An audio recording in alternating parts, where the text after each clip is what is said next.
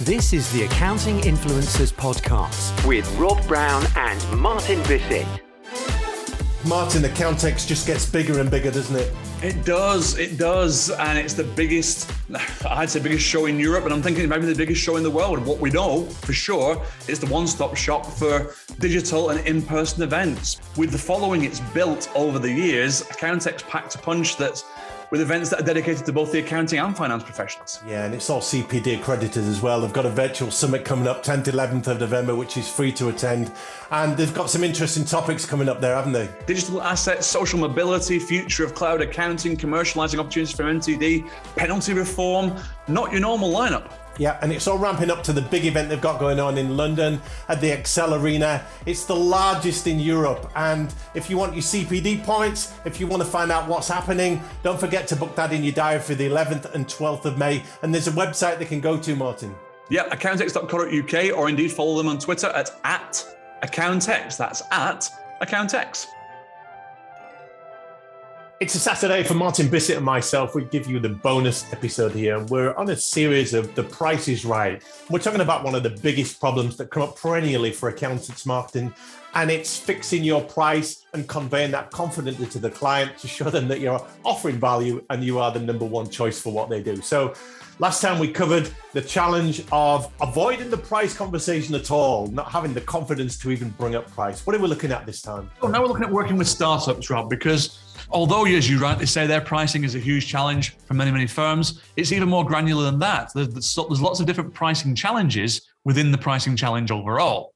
So this start of the series, we're bringing you all the challenges to see if you resonate with them, see if, well, yeah, that's me, that's what I offer.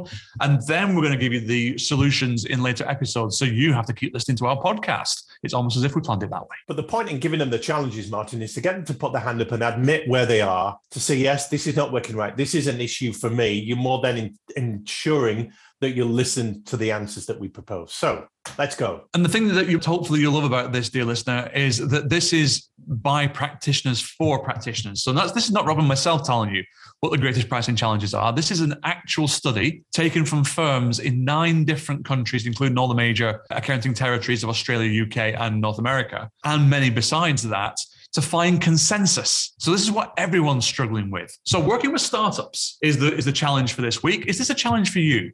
And what the report showed was that working with startups brings the dual uncertainties of, one, not knowing what the client really wants because they're brand new, and 2, what they are going to need because their business is in the very early stages of its development. So how do you quote that? How do you know that you're pricing that correctly? Such situations can be a pricing challenge for many firms.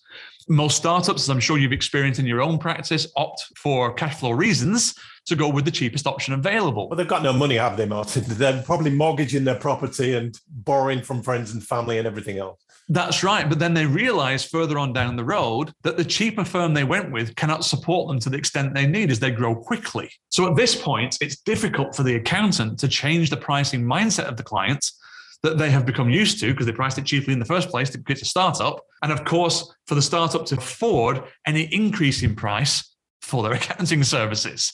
So you can see why this is such a huge challenge in terms of working with startups. What we are doing in this series, guys, is giving you all of these for you to consider, for you to ruminate upon, for you to think, you know what, that is a problem for us, or no, we get around that, and how we do it is, and remind yourself of the solution. If this is not a challenge for you, then you can remind yourself of the solution and say, no, we haven't documented that. We could document that practice-wide and say, next time anybody's got a startup, this is how you deal with it. This is the proven way our practice has of dealing with it.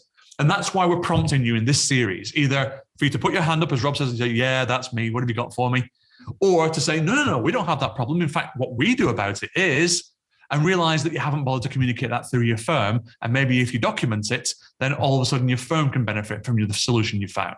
So we'll be bringing you solutions as well, guys. But in this bonus episode, these are just the challenges that we're outlining. And working with startups is number 2 in the report. And you bring up an excellent point, Martin, with documenting the process. A lot of the tacit knowledge within a firm is inside the heads of some of the partners that have been around a while. And this is the way we do this, or this is the way I've done it. That's passed down maybe through informal coaching and mentoring, or conversations with the team. But really, where is that in a ring binder? Where is that as a standard operating procedure? Where is that for the youngsters, the young generation, the new recruits, or even senior people that have done it differently in a firm that wasn't yours? Where do they go to for this kind of information? That's what you're talking about. That's exactly what I'm talking about. So where in the procedures manual can I find how to handle a startup? Or whether indeed you should be taking on a startup. What's our policy on startups? What's our policy on startups? What's our policy on minimum fees? What's our policy on minimum profitability? Any of these things. Absolutely right. And if we do take a startup, in what sectors are we really looking at? And what are the criteria by which we judge whether a startup is a good fit for our firm? What contingencies do we put in place? What do we do in terms of making a provision for a bad debt if they're a high-risk business? It goes on and on and on. And that, as you say, is information inside of a managing partner's head that should be all around the firm. And all of this would go into the mix, but ultimately it helps with the pricing, Martin, because once you're confident of what you're offering, why you're offering it, and how you're offering it, you can fix the right price, can't you? You can. And then you set a strategy within the firm that everyone benefits from. So no one is running the risk of cutting your preferred profit percentage as a result of underselling. Understand these challenges and you will make sure that the price is right. Thank you for listening. This is the Accounting Influencers Podcast with Rob Brown and Martin Bissett.